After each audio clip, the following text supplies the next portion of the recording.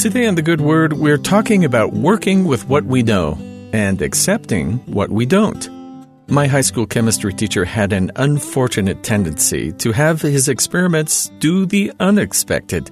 There always seemed to be some unknown factor or contamination that caused the in-class demonstrations to go weird. But he took it in stride. Whenever there was an unusual fizzle or a weird color or smell, instead of the expected result, he would take a step back and grin. "All right, class," I remember him saying, "we don't know everything that's going on here, but what do we know?" Then we would walk through each of the known axioms governing the reaction we'd witnessed. As I grew more confident in the subject, it became clear our teacher probably knew what went wrong immediately. He was familiar with the science behind the experiments, but he wanted to teach us the value of evaluating what we knew before jumping to conclusions. When faced with situations beyond our regular scope, what we understand can often be overwhelmed by what we don't. If we get caught up in what we don't know, we can lose sight of the foundation that we do have confidence in.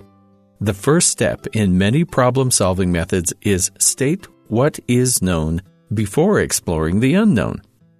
There is much about the Savior's atonement that is a mystery to us. We don't understand how He did the things He did, so we have to rely on faith to carry us as we follow Him. But rather than getting stuck on what's beyond our understanding, at least for now, we can focus on the great deal that has been revealed to us.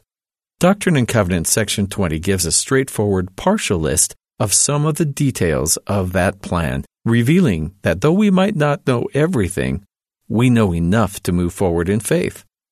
And we know that all men must repent and believe on the name of Jesus Christ, and worship the Father in His name, and endure in faith on His name to the end, or they cannot be saved in the kingdom of God. And we know that justification through the grace of our Lord and Savior Jesus Christ is just and true. And we know that sanctification through the grace of our Lord and Savior Jesus Christ is just and true to all those who love and serve God with all their mights, minds, and strength. The Lord makes a distinction between His gift of justification and His gift of sanctification. They sound similar, but they're two separate blessings we receive thanks to the sacrifice of Jesus. By giving us this knowledge, this detail of the atonement, we learn that the Lord saves us from our sins, removing us from our fallen state, back to an untouched state. But it's only through sanctification that we can continue to grow beyond our mortal capacity and become more like Him. The atonement gives us not just the opportunity to become clean, but to become more. Much of what lies before birth and after death will remain a mystery to us until we once again pass through the mortal veil. But the atonement of the Lord Jesus Christ is a constant we can be assured of. It's the central pillar of God's plan for our past, our present, and our future. Faith is holding to what we already know, how far He has already brought us, and relying on Him to get us the rest of the way. And that's the good word.